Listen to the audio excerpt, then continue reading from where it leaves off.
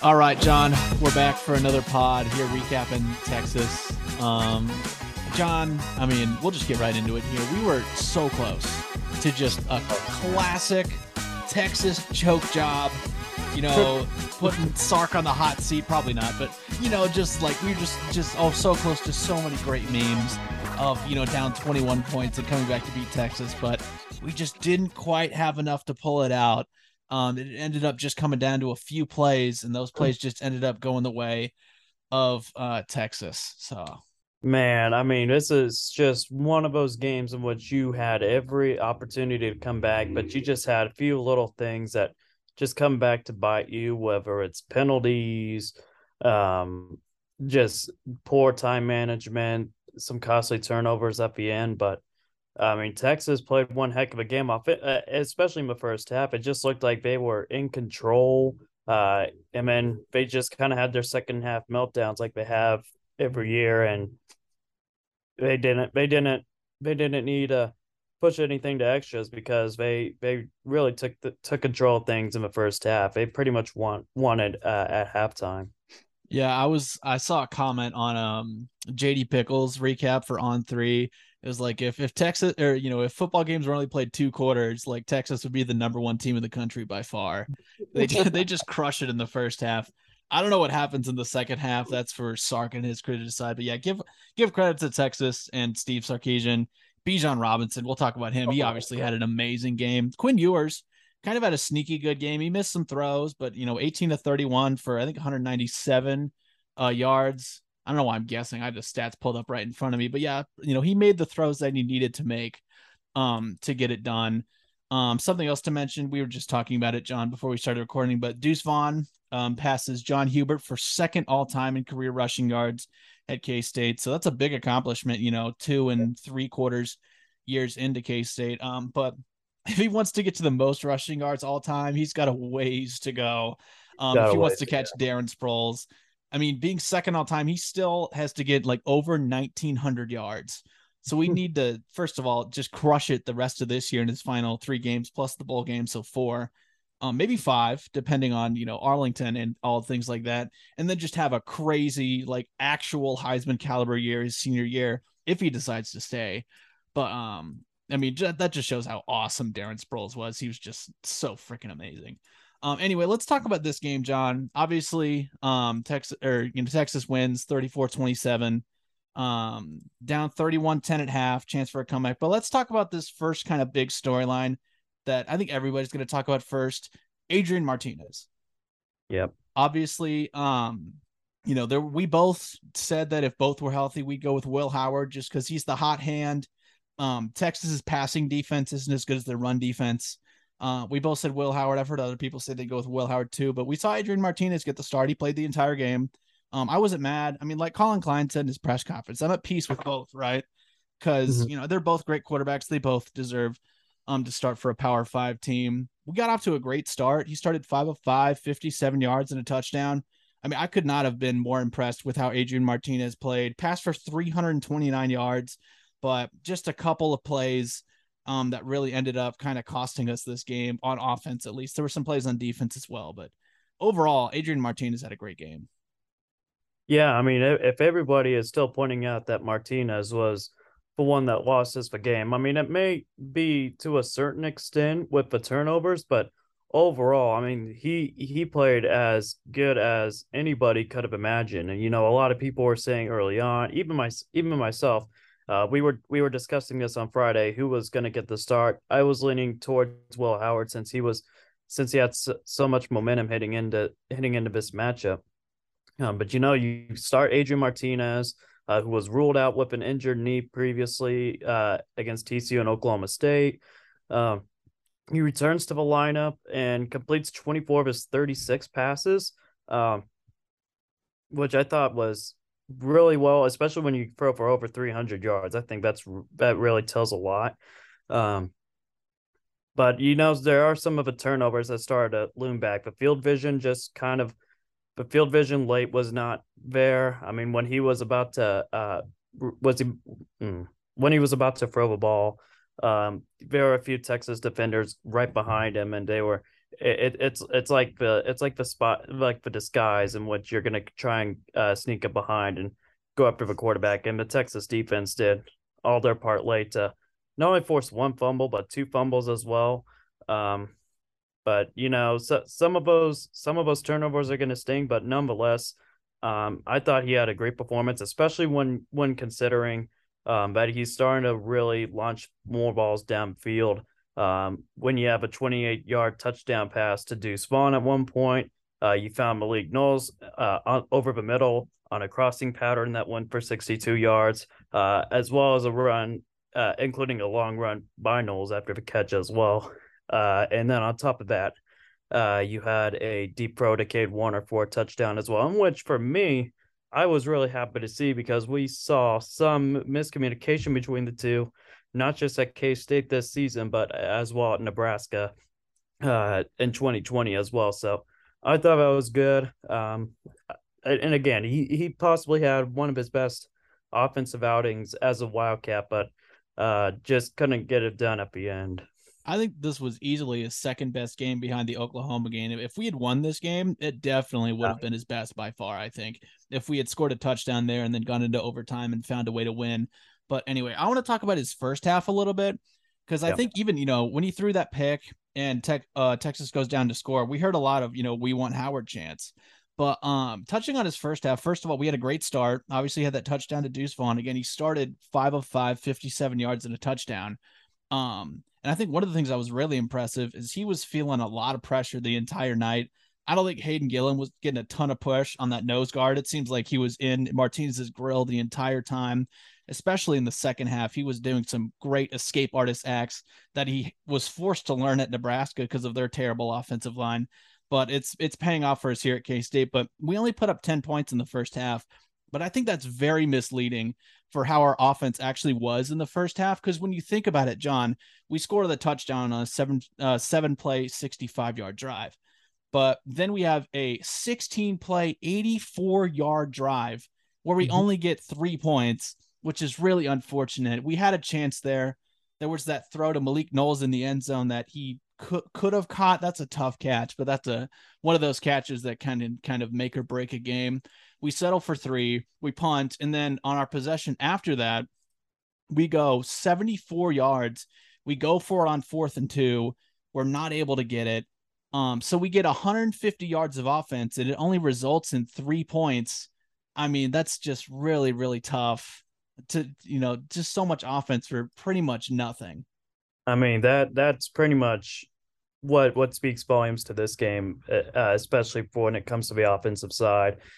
K State's four red zone possessions led to only 13 points. I mean, including a failed attempt to convert on a 4th and 2, just like you said.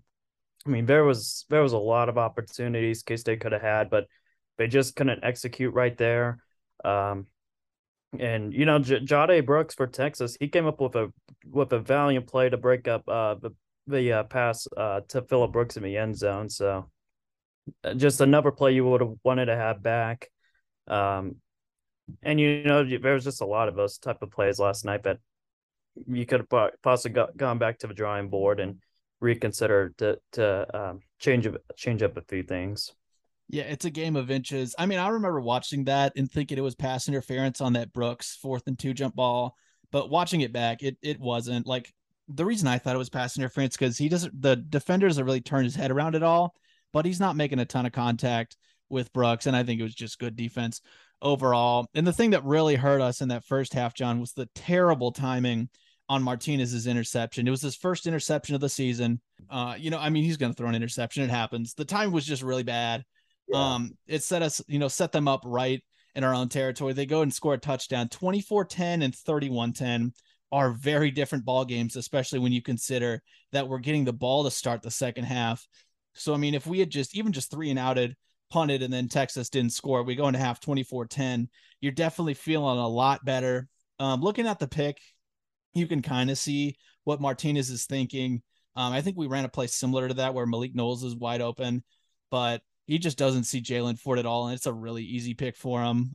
So that's just a bit tough. His first interception of the season, in week 10, I think you're okay with that as a K-State fan. But I mean, going into halftime, things were pretty dire, but obviously in the second half, he managed to turn it around. I think in particular that drive near the end of the third quarter and into the fourth, where we scored a touchdown on that Cade Warner touchdown. It was just, I mean, he was doing some things that were special, breaking out of the pocket, avoiding tackles. He made some really like NFL caliber throws. I was really impressed with how he played on that drive in particular. Well, on top of that, in the second half, you also had the one possession which K State was penalized. They had to go, what was like 15 or 30 yards back, all the way Yeah, like we had first and 35. first and 35, and you find Deuce Vaughn in the middle. He just finds ways to create more jukes and just runs pretty around what would it be the 30 over 25 somewhere around there. Yeah. A late head, or just unsportsmanlike on Texas. Would adds an additional yardage as well. So big break. You had some big breaks as well. But you are right. Martinez had some great throws that really caught my eyes. Just something we haven't really seen. Martinez, um, just for the most part, well, especially during non-conference play, it's always been the short passing game that we were accustomed to because he wasn't letting it rip, which was really what some of the problems he had at Nebraska, because it might have been the turnover concerns and all, but it was definitely one of his best games from what I've seen, especially when it comes to the deep passes down the field. Yeah, and he missed a couple throws. There was a wheel route to Deuce Vaughn that he missed, and there was a deep throw to Cade Warner that he missed. But that's just football. No quarterback's bat 1,000. Quinn Ewers missed a ton of throws deep, and he missed He's some quick slants too. I mean, it just happens. That's football, and you got to respect him for going for it because we're gonna connect on those every once in a while, especially that one to Warner. I mean, that could have been a touchdown if he caught that. But you got to respect him for going for it, and it is what it is. So overall, for Adrian Martinez, John, I mean, it was easily his second best performance of the season behind the Oklahoma game. I don't think you can ever make any sort of sweeping claim that if Will Howard's in this game, the outcome of the game is just completely different.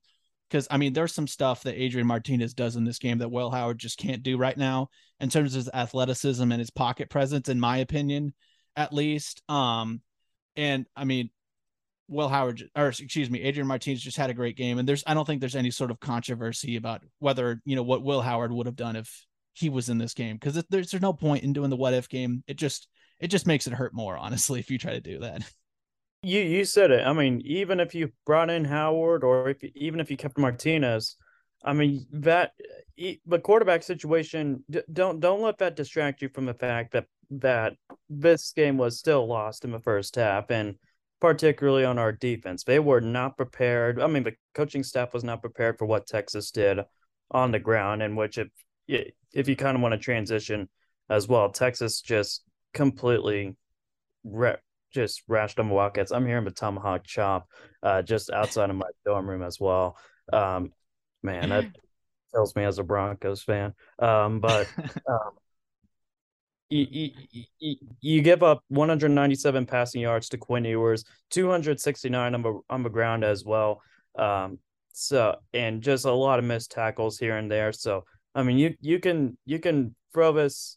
I mean, you can like throw this all around. It's like Will Howard's a better quarterback. That's not the case at all. I think both quarterbacks have made it really clear that they could start for almost any team. Um, in the Power Five. It's just there are some of those outside factors that are going to come back and bite K State. Yeah, and before we move on to the defense, where you've set me up with a perfect segue, John, we just got to point out Deuce Vaughn in the passing game, 7 for 86 and a touchdown. I mean, we thought Will Howard was more of the guy to get Deuce Vaughn involved in the passing game, but he played a really big role in this game. Adrian Martinez was throwing to him, and he was connecting.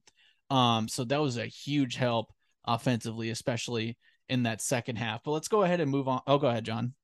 Oh, I was just gonna say, at times when Colin Klein, I shouldn't say that. When K State's just gonna run it up to the middle with Deuce Vaughn, Texas is gonna see them. They were gonna pin him down. They came prepared for Vaughn's running game. If you weren't gonna have too much success on the rushing game, in which Deuce Vaughn had plenty of opportunities yesterday. Some of the drives worked, some of them did not. Uh, if some of that wasn't going to go your way, your next best option was to go through the air. 7 receptions, 86 yards. He played a massive role in the wide receivers role alongside Malik Knowles and Cade Warner tonight. Even Ben Sinnott as well. I mean, that Yeah. as well. Holy crap! Who would have thought Ben Sinnott, all people, would be hurling at Texas, man? I mean, that was impressive, but still an outstanding performance by Deuce Vaughn, nonetheless. Yeah, I mean, overall, I don't think there's a ton of complaints besides some of the turnovers, especially that untimely pick in the first half from the offense. But on the defensive side, I mean, they really did not put us in a good position to win right away. I mean, I think Brock Heward said it best in his like keys very early on in the game that we need to put this game in Quinn Ewer's hands and not Bijan Robinson's. And we didn't do that at all. I mean, Bijan just ran all over us. We talked about it in our keys on our show Friday, John. Limit yards after contact. We needed 2 or 3 guys to bring Bijan down, and sometimes that wasn't enough. And we just got totally beat on some really big plays. But we can't say we didn't have our chances in the first half. I mean, the first drive of the game, we got 3rd and 9. We're not able to capitalize. There were multiple third downs on that drive, and then they get a touchdown there. Julius Brents on the first drive gets ejected for targeting on a silly targeting call. Not saying silly, it was targeting, but just silly that you shouldn't be doing that. Which was a huge loss. Jacob Parrish, I think, played pretty well in the game, though. So give him a ton of credit for stepping up for our team. Kobe Savage had a ball in his hands and dropped it at on the second drive of the game. Echo Boyd's Doe was offsides on that same play on a third, which on a what would have been 3rd and 10. But it turned into 2nd and 5, and they ended up scoring on that too. I mean, on 3rd and goal, the end of the first half, Josh Hayes has a tipped ball that goes right into his breadbasket. He's diving for it and he doesn't come down with it, which would have kept Texas from scoring 3 points. Just we were just getting totally railed in the first half. But it just did not set us up in a good position to win. Especially when you put into consideration the 2 touchdowns for Xavier Worthy and how much the absence of Julius Brents is going to hurt you. Because really, when you have the best corner on your team and Julius Brents, or one of his safeties, I don't know. It's been a long day. But when you have Julius Brents, one of your top guys out there going against one of the top wide receivers in the Big 12 and Xavier Worthy, I mean, that's a good matchup you would have had for K-State, but without his absence, you could definitely see some of it linger late in the first half, especially with all the connections between Ewers and Worthy. And every time it just looked as if there was some blown coverage on the left corner of the end zone, because Worthy's just right there, and there with no Wildcats surrounding him. Yeah, I mean, the thing that stuck out to me in the passing game is we got like beat on corner routes like 5 times. I mean, both those touchdowns to Xavier Worthy were corner routes. The Yeah, second that's was right. especially egregious because I mean, Echo Boydo passes him off to TJ Smith, and TJ Smith doesn't pick him up. We just totally lose Xavier Worthy. How are you losing Xavier Worthy? He's the most important guy out there in the passing situation. But Mm-hmm. I mean, it is what it is. I mean, we were able to, get a huge fumble from Roschon Johnson. That was really important because you're stopping Texas from go over there and possibly score another touchdown. So I mean, that cannot be overstated. Echo Boydo made up for some of the mistakes he made against Xavier Worthy. I mean, that was just. I mean, the way Echo Boydo just completely punched the ball out of Roschon Johnson's hand. It's like DeAnthony Richardson of Iowa State. We talked about when Malik Knowles, he was about to go into the end zone. He pops the ball out of Knowles' arms. And then the next thing you know, kind of the same result right there with Texas. And I guarantee you, if the ball was kept in Roschon Johnson's hands, Texas was likely going to score on that drive. But I mean, that was just an absolute. That was a much needed turnover. I mean, K State benefited off a lot of turnovers when things weren't working right with the offense. I want to talk about that Echo Boydo turnover. There was also another fumble. I Yeah, in the believe. second half, Josh Hayes lit up Xavier Worthy for a Mhm. fumble too. I loved watching that one. Just quickly for the first half stats, John, 161 rushing yards for Bijan just in the first half, 352 total yards of offense. I have here in my notes for the second half that we nutted up as a defense in the second half. Only 63 rushing yards, 114 total yards in the second half for the Texas offense against this K-State defense. Texas still had their share of big plays, but when you're only giving up 3 points in the second half, you really can't complain. The penalties, the refs start getting a lot more involved in the Oh second yeah. half, especially with some Man. unsportsmanlike conduct stuff and all that on both sides. And then there's the missed face mask too, but yeah, That I don't that want to talk with the officiating too much. that was that well that one really like the I don't know likes how of you missed Carlos that. Robinette and the likes of Carlos Robinette and Derek Young even pointed that out on Twitter. I mean, everybody in the stadium knew that was a face mask. I mean, I don't know if it's just the officiating just completely completely riding off of Texas, but I mean, I don't know. It's just calls like that, especially when you're playing the likes of Texas football or Kansas basketball. You're just gonna see some of the calls lean towards their way, and I'm trying not to come out here and cry about it, but you can. I mean, you can very well see that there's some calls that were pretty heavy towards Texas late in that game as well. Yeah, I mean, it is what it is. I mean, that sequence of the missed face mask into two false starts in a row was just, I mean, that's just such a momentum killer. And just, I mean, it took the wind out of the sails at everybody at Bill Snyder Family Stadium. But I mean, overall, I mean, our first half defensive performance was just terrible, but we tried to make up for it in the second half, and we were really, really close. Which brings me kind of to this third storyline that I want to hit on is our time management at the Oh end my, of the game. So let's just kind of recap the end of this game here so we're all on the same page. So 7:15 left in the game. We are in the red zone and we're down 34-24. We have all three timeouts. We run the ball twice, which takes off a ton of time. We kick a field goal with 4 minutes and 30 seconds left to make it 34-27. We have not taken a timeout. So we're only down one score, 4.5 minutes left. All three timeouts. Now, I think Fitz asked him about this in the post-game press conference, but Malik Knowles actually got dinged up sometime near the end of that drive. So they had to make a substitution, which caused some personnel confusion, which is why I think there was one play that we got pretty low on the play clock. So that's kind of where that confusion came from at a lot of the poor time management, at least in that situation, came from. But it's yeah, not the end of the world. Still 4 minutes and 30 seconds left, right? Texas, they get the ball. They go 3 and out, including a third down play just completely blown up by Kobe Savage. So man, awesome to see. They that lost that a he ton of just stuck yards. it right out of them, man. Oh, that was so awesome. And he was hyped. We only have to Every, use everybody in the stadium was hyped. I mean, that one play just really intensified that K State crowd. yeah, so Oh, Texas negative. goes yeah, it was Oh my crazy. God. So they go 3 and out. We only have to use one timeout. Texas gets a really good bounce on their punt. It's inside the 20, 2:43 left, two timeouts. In terms of the time, pretty much a best case scenario. I mean, a little more than 90 seconds and one timeout for, when there's 4:30 left when they get the ball, that's not terrible. Um, so with 1 minute and 32 seconds left, we're on our own 46-yard line. We haven't used a timeout. So we're not bad, making ground. On 3rd and 12, this is where things the time management gets a little questionable, at least in my opinion. On 3rd and 12, there's a minute and 19 seconds left. We get 6 yards on a pass to RJ Garcia. It's 4th and 6. Clock is still ticking. We don't call timeout. I don't really get that. This is the most important play of the game.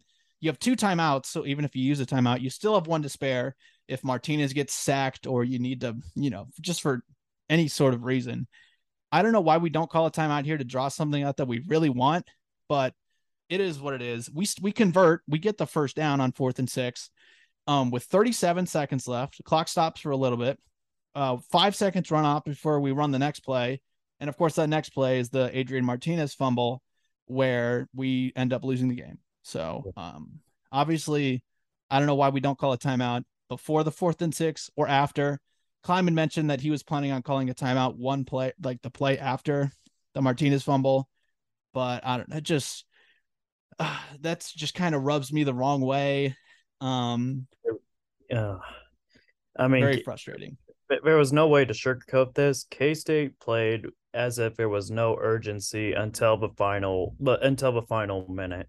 I mean, they needed to score quickly to get a potential game winning drive. Game tying drive, which leading to overtime. And I mean, it looked as if around the 5 or 4 minute mark before Ty Zentner kicked the field goal, it just looked like K State was still.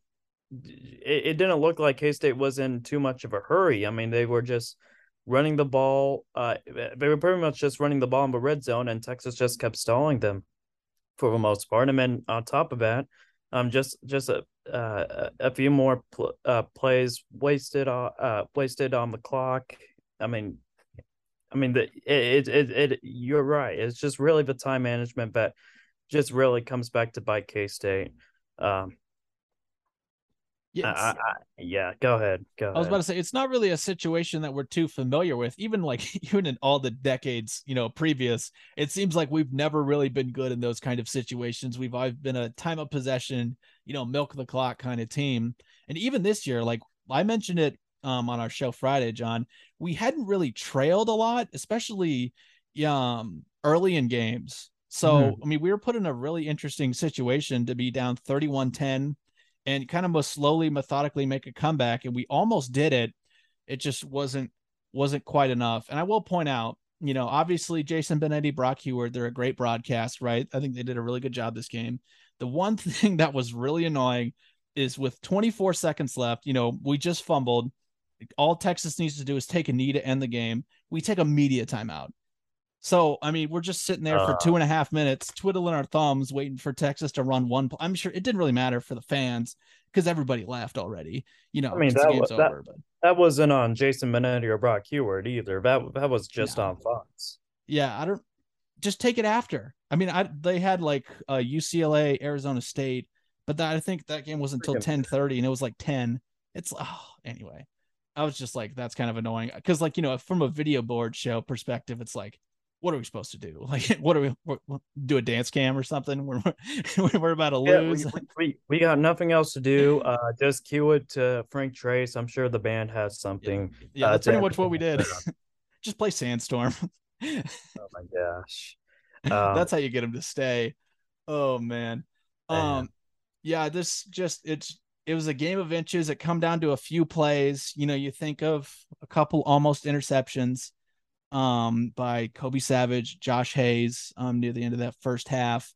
The Adrian Martinez interception into the Texas touchdown really hurts when you considering, if we come out of the half and or if I don't think we scored on our first drive, but if we go out and score in the second half to make it 24-17 instead of 31-17, that's a lot different.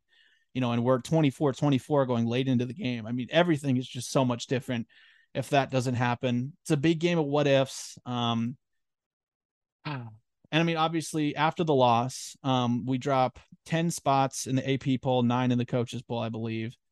Dropped to 23. I don't know how you feel, John. I feel like that's a lot. I mean, it's a little I weird. feel I felt as if that was a lot too. Yeah, just to jump 9 spots after a win and then 10 spots after a loss, it just seems like the voters have no clue what to make of our team. I mean, I was looking at this earlier. I mean, you're looking at some of the teams in which K State really is better than. I mean, Notre Dame's looking a lot better. I'll admit that. Liberty's number 19 after beating just a very disappointing Arkansas team. I'm not sure about that either. What in what world does Illinois have any business at being in the top 25 right now? Especially in front of us when they lose to Michigan State, Oh uh, my gosh. one of the worst Michigan State teams in history, and yet they're still ahead of us, a K State team who loses to uh, uh, a college football playoff ranked Texas team by all means. But I don't know. It is what it is. We'll get praised by the AP. We'll get downpoured by the AP. It's disappointing too that we're not even taking too many. Excuse me, man. I am not on my A game today. But it is disappointing when you're looking at some of the ways that they're determining, like other sports organizations are determining their postseason systems. With the FCS and what else? The NFL, MLB. They're gonna focus on the record first, but when it comes to the college football committee, some of the voters, it's just going to be the complete bias. And I won't get too far into it. But I mean, it just looked, I mean, but you're already seeing some of these teams, especially like Notre Dame, where they have possibly the worst losses out of all the 6-3 teams to Marshall and Stanford. Oh, Next thing you know, they're number 20 ahead of uh, a K State team that's lost to three top 25 teams, Washington, who only has two losses, UCF, who only has two losses as well. I mean, I don't know. It just, in Cincinnati as well, they only have two losses as well. So I don't know. It just boggles my mind at times. But you can only play football. I mean, yeah, that's pretty much the main goal for all the players. You can't focus on too much on what the media has to say until the end of a season. You just gotta prove in and day out that you are able to compete at the hierarchy of college football. and just from a college football in general perspective, it's going to be really interesting how the CFP plays out with Tennessee losing, Clemson losing, and then I mean Bama losing, kind of just putting them out of the playoff race in Oh, general. I'm very happy, dude. We finally won't get to see Alabama or Clemson in the playoffs. It's like America wins. Yeah, America and it's a TCU now, especially. I mean, Clemson skids off and barely survives against the likes of Syracuse, NC State, and Wake Forest. Three very disappointing ACC teams. Meanwhile, TCU has already gotten four top 25 wins at KU. They beat Oklahoma State, and they beat K State as well. Where are they ranked? Behind a one-loss Alabama team and Clemson. Well, we got our which is granted. TCU's now in the AP rankings top four. We'll see what comes out on Tuesday, but from a Big 12 perspective, you like it, and especially from a K State perspective too, because I mean, looking at the Big 12 race, we can touch on it a little bit more. We kind of have to cheer for TCU for the rest of the season as well. So, yeah. still a lot of football to be played. No, yeah, that's exactly what my next point was going to be, getting back to kind of K-State oriented. Um, Big 12 title hopes here, because I mean, we're tied with Texas and Baylor for second. We play Baylor next week. And then Mm. what's the rest of Baylor's schedule? Because it's brutal. They have TCU and Oh Texas man, still. K State, TCU, and Woo, Texas. that's tough. I mean, Um, oh, and go Texas ahead. still has to play TCU as well, and they have to play Baylor, and they have to play Kansas, which you never know with KU. I mean, Texas fans know last year Mm, with KU, and I mean KU's way better than they are last year. So I mean, anything can happen in the Big 12. So they've got a tough stretch. Our three games, Baylor, West Virginia, Kansas, it's very isn't doable. it's very doable, but it's the Big 12, John. And the Big 12 is madness. Baylor and West Virginia are on the road. KU's a big rivalry game. They're a lot better this year. They've secured their slot in a bowl game, like we kind of were hoping, so they wouldn't be as motivated to beat us. So we'll talk about that a little bit later on. But it's the Big 12 is just tough top to bottom everywhere you go. But it's still, I mean, everything, like Kleiman will probably say, everything we want is still in front of us. If we win out, our chances of making a Big 12 title game are very, very likely. Very, very high. I mean, you win next week and you presumably eliminate Baylor from the Big 12 title race. We'll see what happens between TCU and Texas. We could really use TCU beating Texas because that put Texas behind the eight ball with three losses as well. Uh, I mean, it's gonna be very interesting, especially from a Baylor side of things, because I mean, you talk about some of their early season struggles at BYU, loss at West Virginia, never really getting into the thick of things of their schedule because they just played out Oklahoma and Norman. That's never easy.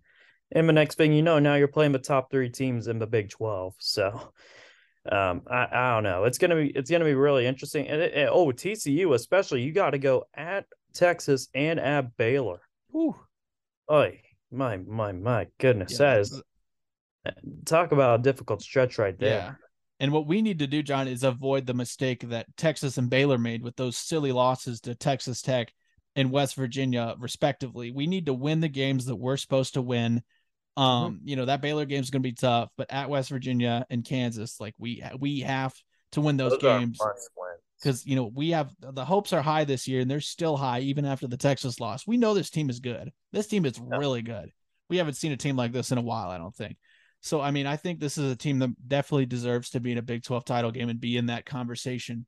So we'll cross that bridge when we get there. Overall, again, just so close to so many great memes of a Texas choke job, but it came down to a few plays and they went the way of Texas. So we'll take a quick break, recap the everything else going on in K-State sports, and go around the Big 12, talk about the other games that happened.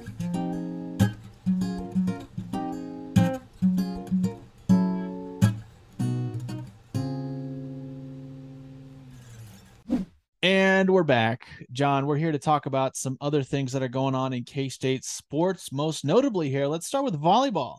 They Mhm. got a win that they really needed to get. They upset 25th ranked Iowa State in Ames in 4 sets. Really impressive win by the Cats, and one they really needed after a few tough losses. A massive bounce back match without a doubt. They were struggling. Wednesday got took by KU, and things were just not looking all that bright, despite seeing some more competitive fire from a team hitting prior to the KU match. And it looked as if it was going to kind of continue that way against Iowa State in the first set, but really the service game was a big difference. On top of that, you also got Sydney Bolding, who led the Wildcats with double figure kills with a career high 14. Lena Baca, she earned her double of a season as well with 13 kills and 12 digs on the night. Um, but this was a big win.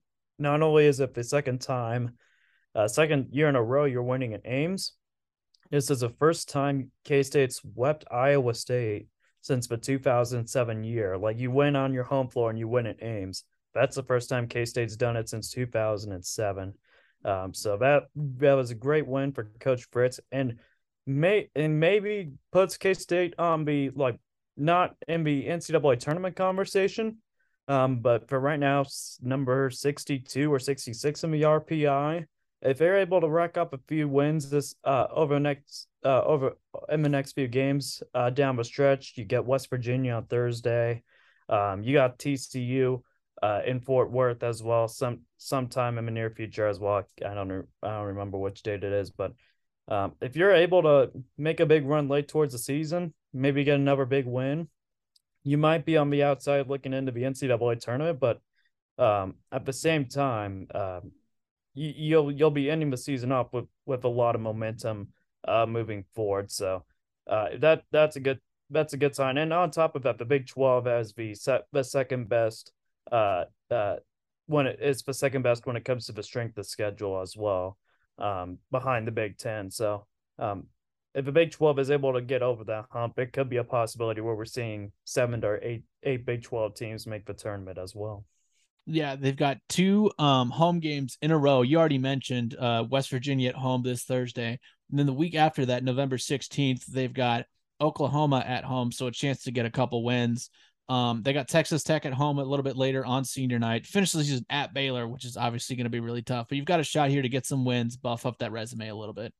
And I'll tell you one thing about West Virginia, what on how different it is doing it on a Thursday night, because there's 9 teams in the Big 12, with Oklahoma State not having a volleyball team. So West Virginia, they're coming into the Sunflower State. They're going to play K State on Thursday and KU on Saturday. And K State will have their bye on the Saturday. So the schedule really works, and especially where West Virginia has been this season, K State has a real shot of pulling off another big win on Thursday. Yeah, that's definitely going to be a really huge one. Let's go ahead and move on to basketball here. Let's talk about women's basketball real quick. They had another exhibition game against Newman. Oh, The Newman Jets, and boy, oh boy, was it something. 104 to 47. Your women's basketball team, the Aggieville Alley Cats, would say come out on top in a very, very, very, very dominant fashion. oh my gosh. I mean, it was like 49 to 17 or something at It halftime. was 45-18. 40, jeez, 45-18. They used a 26-point first quarter and 50% shooting in the second quarter. I mean, they just absolutely curve stomped Newman. With all due respect to them, I don't know why they're in the Division Two. They're an NAIA team at best. But K-State dashed out to a 14-2 run to begin the game. Gabby Gregory, she just continues to just really show up. Very impressive with the way she's played already. She scored 8 of the 14 Wildcat points in the first 6 minutes. So she's a massive contribution to the offensive side for K State this so far in the first two exhibition games. Yeah, and of those 104 points, 50 of them came off the bench, John. I mean, you saw Emily Eber get 12.6 boards. Heavenly Greer gets 11 points. So this was, I mean, a team effort all around. So I mean, I don't know how much we also want to talk about, beating Newman 104 to 47. So definitely carry some positive momentum You beat into the this. Oh, you go beat the ahead. perennial power in Newman. Newman is powerful, and to beat them like that is absolutely insane. Yeah, I've heard they're the Yukon of Division two basketball. Aggieville was flooded on Friday night after that big win. we're taking down the Nets. Ter- oh man. Anyway, both the women's and the men's basketball team, who we'll talk about in a little bit, are opening their season Monday night. So depending on when you're listening to this, it could be tonight, it could have already happened. But they're playing, well, the women's basketball team is playing Central Arkansas. The men's basketball team is playing University of Texas Rio Grande Valley. Let's go ahead and talk about this men's basketball team a little bit, John.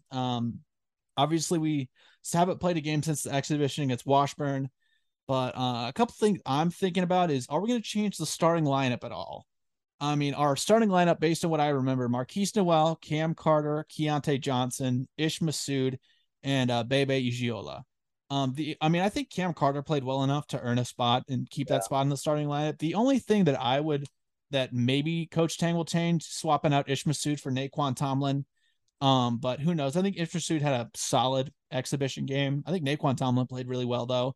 But he could be a sixth man type of guy that we may use later on in the season. But that's obviously, it's still super early on and we're still working out the kinks. And then obviously, the two concerns we talked about on our show on Friday: make some free throws, don't turn the ball over as much. That's what I'll be looking for. Definitely. I mean, the free throw shooting, I mean, it can't be a problem moving forward. I mean, 15 of 29, that's almost 50% from a charity stripe. I mean, that's just not going to cut it especially against the better competition that K State's going to face here in the next coming days.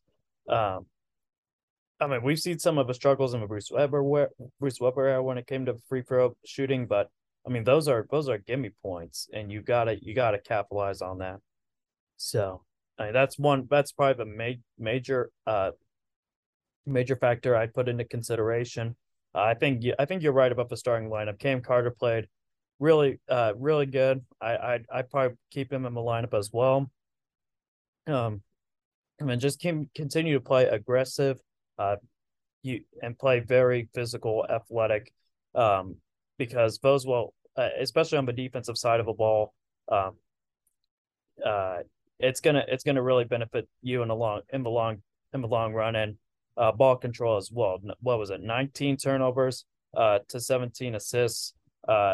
Just can't have some of those excuses as well. Jerome Tang and the players knew it wasn't it that was not a good sign as well after the game. But you were getting rusty. We'll see what happens against UTRGV as well. So, um, it's gonna be interesting. Hopefully, the fans show up as well because I mean, the crowd was pretty. It was pretty. Nah. But The no, student section was good, but everybody else didn't. it's Everybody else didn't show well, up. okay. One, it's an exhibition against Washburn. I know it's Jerome Tank's first, game. It's not his first official game. That's Monday night, but still, I mean, I think Glenn Kinley had an interesting thing on Twitter. I think the attendance was 6,800. We only did that 4 times last year, John, the entire season, and we got 6,800 for an exhibition game. I think it's going to be a really good crowd on Monday night. I'm going to try and be there. I think my dad and his friends are coming, so I think it's gonna be really exciting to see Jerome Tang in official regular season basketball, where it actually goes on the record. It's cool to do double header stuff with women's basketball as well. Hopefully, people show up to watch them. Show up at 5:30, watch the women's basketball team. We saw how bad they beat Central Arkansas. It was like 103-40 or something last year. Hopefully, they can put up a similar figure against them this year. They can collect that paycheck and get out of here. The men's basketball team, they played it Monday night. Then they go to at California on Friday, before playing Kansas City 6 days later, November 17th. Then a double header with women's basketball before they head to the Cayman Islands. So hopefully they can get off to a strong start. Really excited for that. If you got nothing else to add for the basketball, do you want to go ahead and go around the Big 12, John? I was looking at some of the ESPN FBI projections that came out for the men's basketball team. K State's only a 38% favorite at Cal. I mean, Really? 38%. If you look it up on ESPN, it is. I mean that shocked me. I do not see anything out of Cal that's going to really indicate those numbers. But yeah, you get Cal, and then eventually you get Kansas City as well with a doubleheader. And then next thing you know, you go to the Cayman Islands, and you get a pretty good Rhode Island team that will definitely be a better boost of competition than Cal should be. That's going to be. I mean, you'll have a few big tests early on to really see whether K-State can take the next step moving forward, or is it going to take some time to develop? And I still think there's a lot things to really build and put into place, but um, I don't know. We'll just see what happens.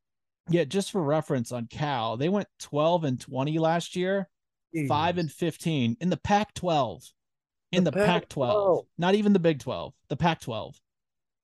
And we've got a new coach and a bunch of new players, which obviously creates some kind of clouds how to Well, judge a team, but well, I that's mean, absurd. if you look later in the year on ESPN's FBI projections, K State was favored against Texas Tech, Iowa State, Oklahoma State, Florida. They were favored against Florida, Wichita State. I mean, so those are definitely the games in which, like, I could see like it's gonna be 50 or 50 or so. K State should be at least a 75% plus chance of beating Cal, though. I mean, come on. I mean, we talk about this with Texas in football with how much they're like it's 80% against every team that they play. Next thing you know, basketball comes around and they're gonna give all the love in the world to Cal. Come on. Yeah. All right, let's go ahead and go around the Big 12 real quickly, John. Let's start with Texas Tech, TCU. Horned Frogs come out on top 34-24 in classic TCU fashion. I Yeah. believe TCU's up 13-10 at halftime, but Baron Morton goes out with an injury because of course he does because he's playing TCU. Yeah. And they ended up scoring a bunch of points, put up 21 in the fourth quarter to get the win 34-24 and stay undefeated. I mean, you man, you really put the nail in the coffin right there. Classic TCU. I mean, Texas Tech arguably gave us one away when it came to a coach's perspective. I think Tech was trailing 20-7 early on in the fourth quarter. If the defense was playing great, they were confusing Max Duggan all afternoon. I mean, with the ball up the 36-yard line as well, without Baron Morton, Tech decided to go on a 4th and 2, and it resulted on a turnover on downs. I mean, you just can't have those. You just can't have those type of situations, especially on your side of the ball. We saw this when Tech played at K State. they went for it on a 4th and 1, 4 for 2, in their own territory, and K State man applied the pressure. They got to them, and K State converted after that. So just some of us coaching blunders that you got to put into consideration. Max Duggan didn't have his best game either. He was 12 of 23, 195 yards. Not having Quentin Johnston because of the injury really hurt the TCU offense as well, particularly the wide receiver core. But TCU just continues to do what they do. They go down in bigger parts of the games, and they just say, you know what, enough's enough. We're going to take things seriously. They're like Because the opposite of Texas, so that's why that's going to be a fun game on Saturday.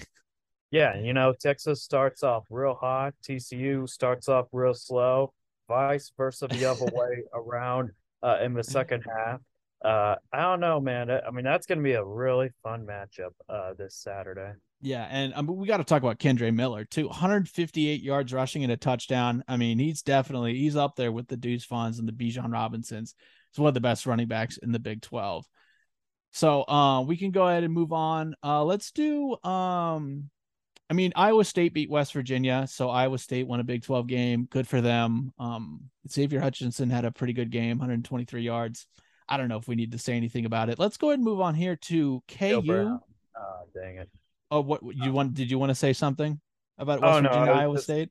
I was just gonna say Neil Brown's got to go. That's Oh all I yeah, gotta say. yeah, he's done for. What a dumpster fire West Virginia is. You give up 31 points to freaking Hunter Deckers and quarterbacks. That is pathetic and sad. Yeah, you did not deserve to. I'm shocked West Virginia didn't fire him yesterday after the game. I don't know. I mean, that's just you can't have it. You can't have it.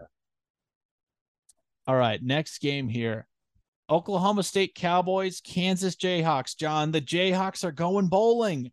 Oh man, they're going bowling. They took the goalpost and they threw it in the river. The Kansas River. Because what is it, like the third time they've done it this year? They've ruined storming the field. It pisses me off to no end. And they come out on Twitter later at night saying, "Hey Tennessee, we don't need to have a GoFundMe account. We already got a goalpost in place." So man, that is so cringe. So cringe. Tennessee beats Bama, and you beat a third string. Oh. John. And a terrible Oklahoma State defense too. Despite the fact that defensive coordinator Derek Mason, he was ripping on his players up at the locker room from what some of the rumors indicated. They allowed 350 yards in the first half. 350 yards in the first half, and the Jayhawks took the first drive on the third quarter to go 75 yards and 15 plays to score.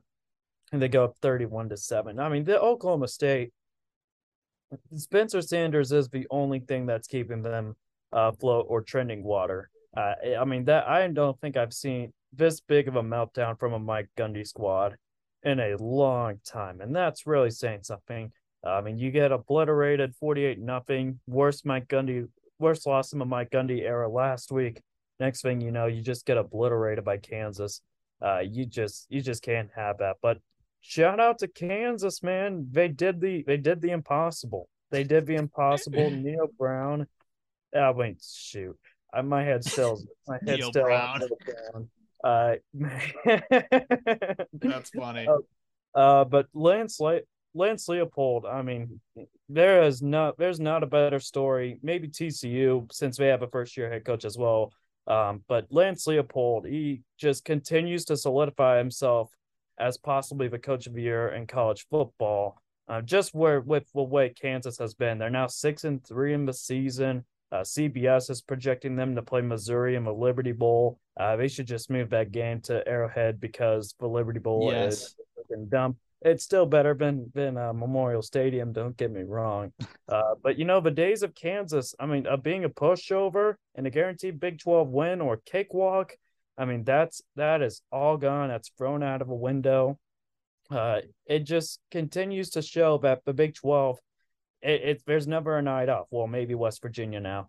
if you want to consider them a cupcake. But overall, there's when Kansas is looking good, you're gonna get some type of competition each and every day. And I mean, a lot of my friends from KU, like, they haven't been this happy in a long, long time. They deserve it, but I mean, they're going to be taken back to reality in the next 3 weeks. But nonetheless, uh, big win for KU. They're now bowl eligible. Yeah, Yeah, I Devin Neal. care less though. Yeah, who? Devin Neal showed up though. My Yeah, gosh. 224 yards rushing, 110 receiving. Holy cow. That is, Jeez. I mean, that is just crazy. I mean, I mean, okay, on I the mean, field storming thing, if they hadn't stormed the field against Duke and Iowa State, and then they did it against Oklahoma State, I would understand. But the fact they're storming the field after every home win, it's like, is this their last season ever? It's like No.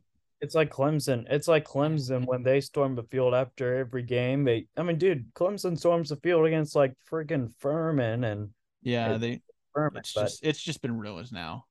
It's it, such a it shame.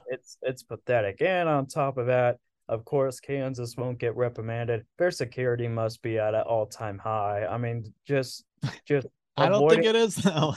avoiding any troubles at all. I mean, KU might be one of the more luckiest athletic departments when it comes to field storming, but I don't know.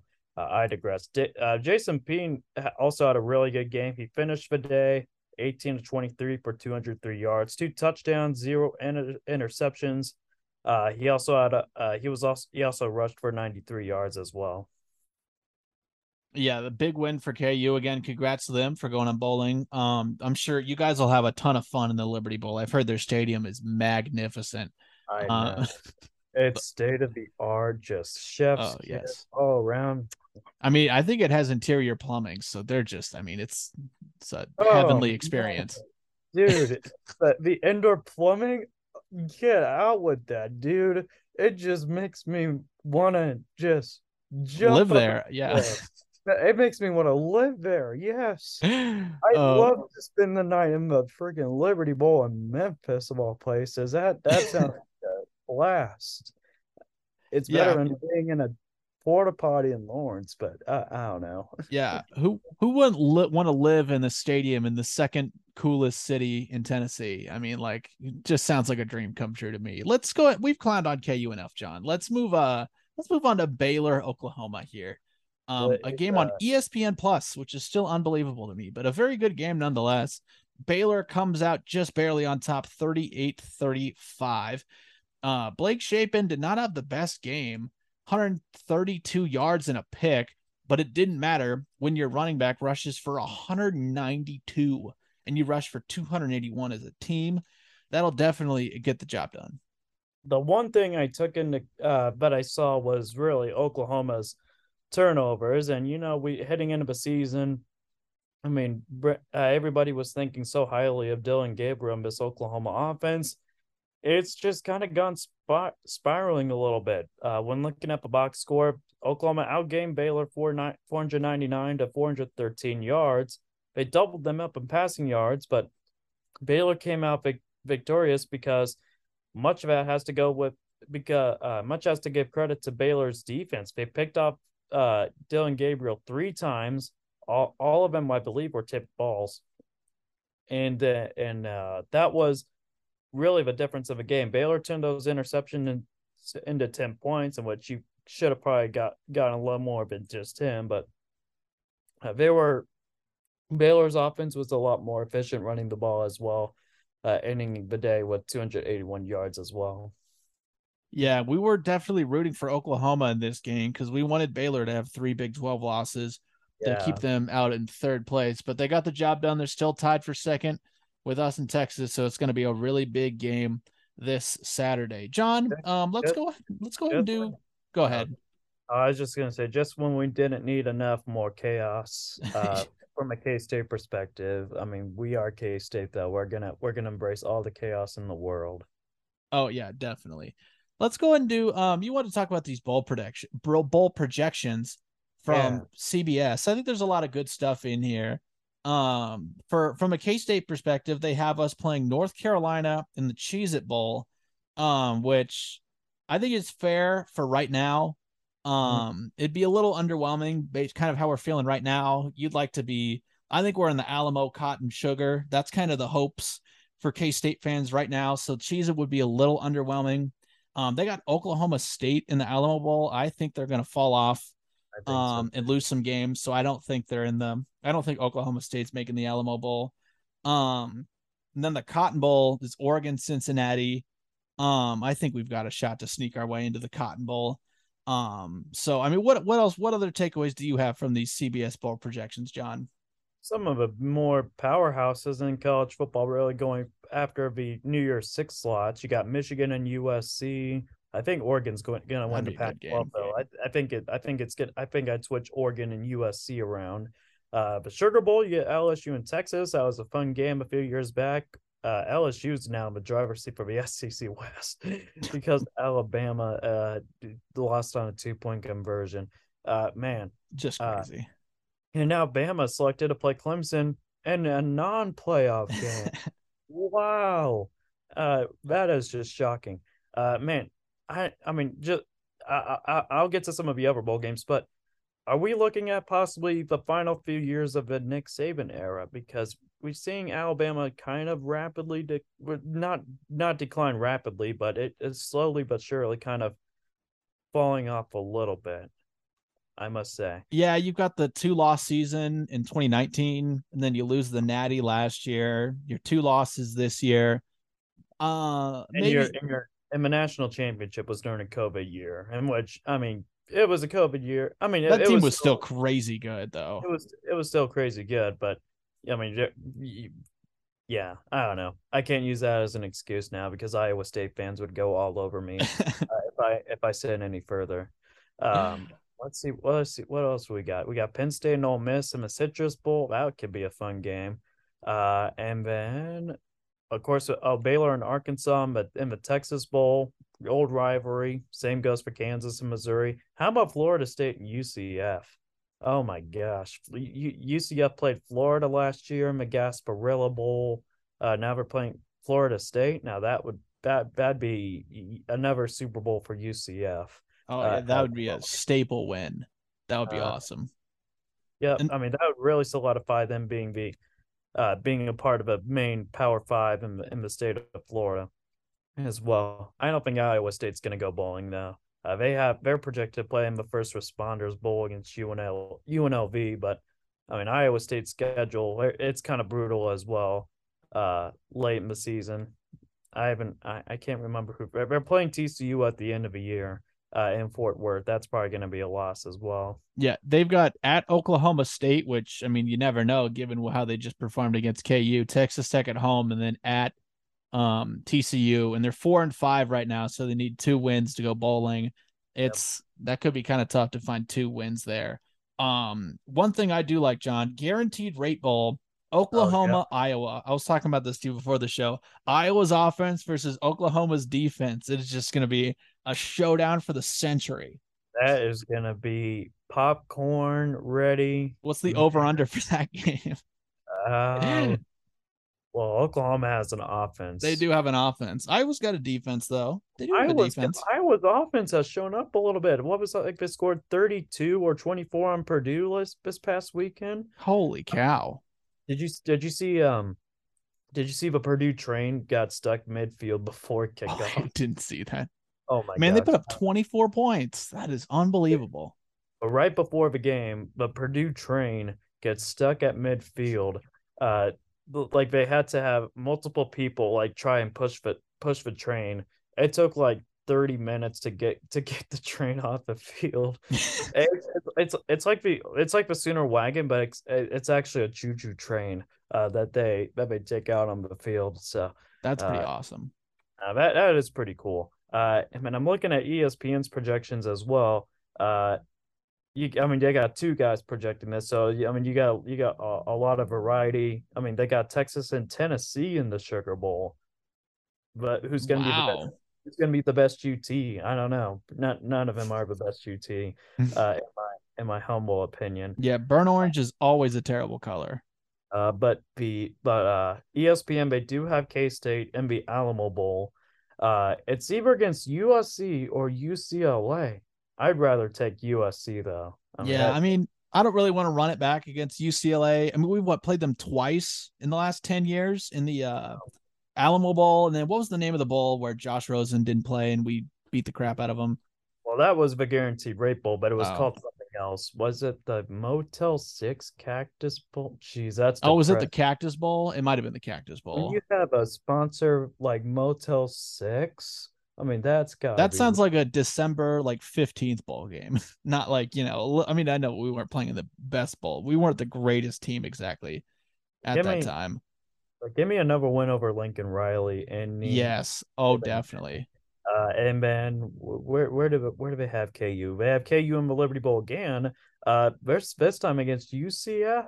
KU versus UCF in Memphis. Little new Big 12 showdown. I like that. And then you also got KU in the Guaranteed Rate Bowl against Iowa as well. Wait, Uh, Oklahoma? no, KU. Well, one of the guys has KU in the Liberty Bowl. The other Oh, guy okay. has KU in the Guaranteed Rate Bowl against Okay. Iowa. Okay. Now Just that's like, even more fun. KU's defense versus Iowa's offense. oh That's an man, even better matchup. oh man. And then you got, and then in the Lockheed Martin Armed Forces Bowl, you got either Iowa State or Texas Tech playing Memphis as well. So still a lot of football to be played, Blake. I mean, shoot, who knows who knows at this point where the likes of Baylor, Texas, K State, Oklahoma State end up. I mean, it's just going to be a chaotic mess. Like we could probably pin down Oklahoma and Kansas to where they're going to be. They're just going to be in the both slots below where everybody else is. So Yeah, there's a lot of different scenarios that could happen, and we'll be right here for it, John. Oh, bowl season, it's just going to be a blast. man, you It's the just most killed wonderful it. time of the year. You just killed it right there, and we'll be there to cover it all for you. Oh yeah, right here. All right. Well, I think this is a good place to end it. We've had a lot of fun on this show. Usually these pods, recapping games are kind of all over the place, but I think this one turned out pretty well. So Yeah, thank you for listening. Make sure you're following us on Twitter at ShakenBlake785. Leave a review if you're listening on Apple Podcasts, and catch by 90. that's by 90. Emo.